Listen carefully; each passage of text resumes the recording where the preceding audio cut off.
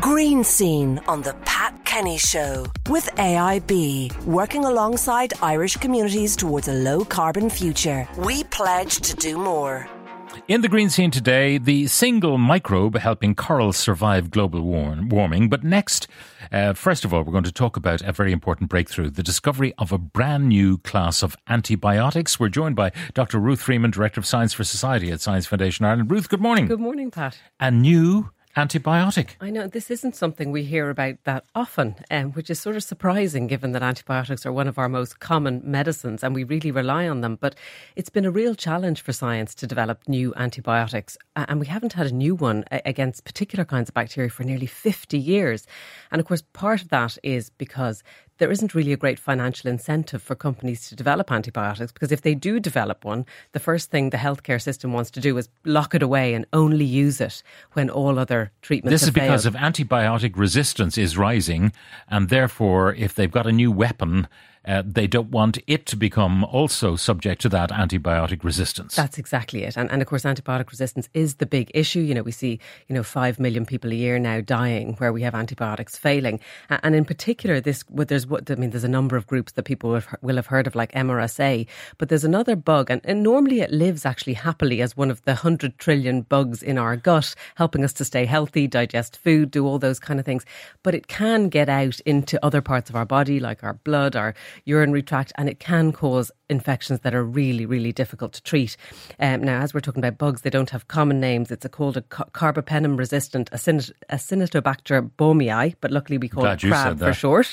Baumannii, we call it crab for short. But it is a significant cause of hospital-acquired infection, and it is a class 1 pathogen as classified by the World Health Organization. But one of the reasons why it's so tough to treat is that it's what we call a gram-negative bacteria. And there's really two types of bacteria, gram-negative and gram-positive. And they're called that because of the way the early scientists stained them in the lab. But what gram-negative bacteria have is a very tough cell wall. And it's composed of this structure called lipopolysaccharide. And that's obviously much harder for antibiotics to penetrate. And with these crab bacteria, they actually have a double layer of this lipopolysaccharide. So they're particularly tough. So there was great, delight to see that this new sort of pre-antibiotic could really be effective against these crab bacteria. So it's called zocerebalpin, and it was developed by Roche in Switzerland. And it's very, very clever, because what it does is it disrupts the pathway for this lipopolysaccharide, or LPS, as it's been made in the cell and being transported out to create these tough cell walls. It basically disrupts that transport pathway. So the LPS builds up inside the bug and it actually becomes toxic for the bug itself. So we haven't got it in humans yet, but it's been used in human samples. So humans in vitro in the lab, but not in live humans.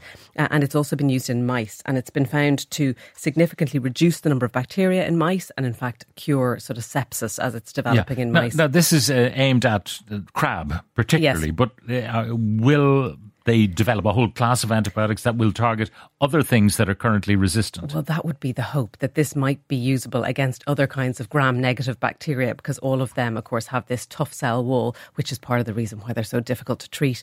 So obviously, look, we're not there in humans yet. We probably have another 5 to 10 years to go, but it's a really exciting breakthrough that we haven't seen for 50 years. And why are Roche doing this if there's no money in it, really? Well, of course, what's happening now, because of the global issue of antibiotic resistance, governments are putting new incentives in place. So what they're saying to companies is, we'll do things like share the cost, or in fact, we will ensure that you do get a return through some kind of payment plan, even if we're Mind you, if you have a silver away. bullet, so what if it's a bit more expensive? If you can get normal antibiotics, which are cheap as chips these days, many of them generic now, but you've got a silver bullet that's going to really work. If you have to pay €100 a pill instead of 50 cent a pill, doesn't that make sense to save a life? Of course. And look, these things cost hundreds and hundreds of millions of euros to develop. But that's why we need to have, the right kind of public health economics to dish them out in the right way. And of course, not give them out when we don't need them.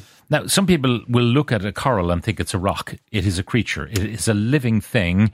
And some of them are not doing very well during global warming. That's right. And of course, we've talked a lot, Pat, about ocean heating, and corals are one of the bellwether species. And of course, they're really little colonies of species that all live together and create these amazing shapes and colours.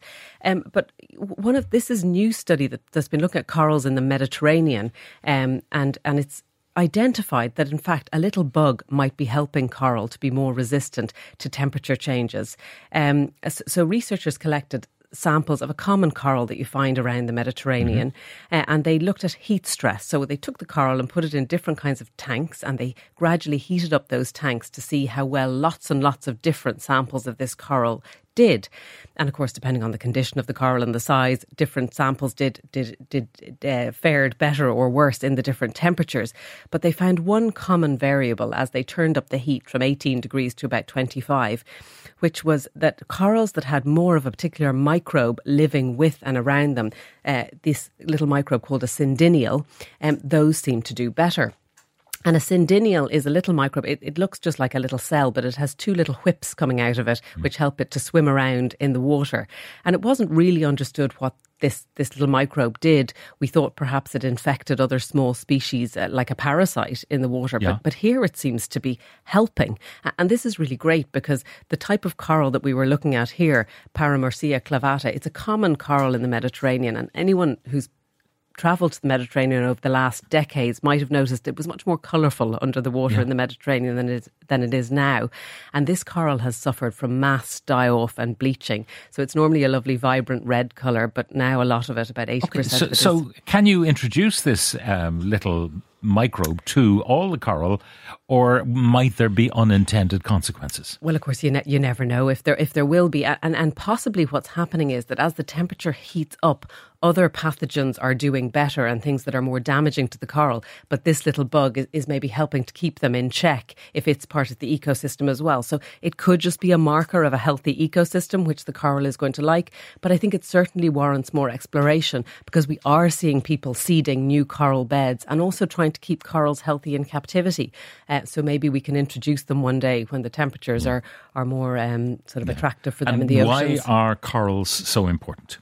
Well, corals are ecosystems for many, many different creatures. And of course, that's what we're seeing when they die off and are bleached. Then, in fact, not only do we lose the coral, but we lose a lot of the other little creatures that live on and around them as well. So it's really important that we try and protect them. Okay, very good. So something that we thought might be harmful, in fact, is beneficial to corals. Ruth, thank you very much for joining us. That's Dr. Ruth Freeman, Director of Science for Society at Science Foundation Ireland.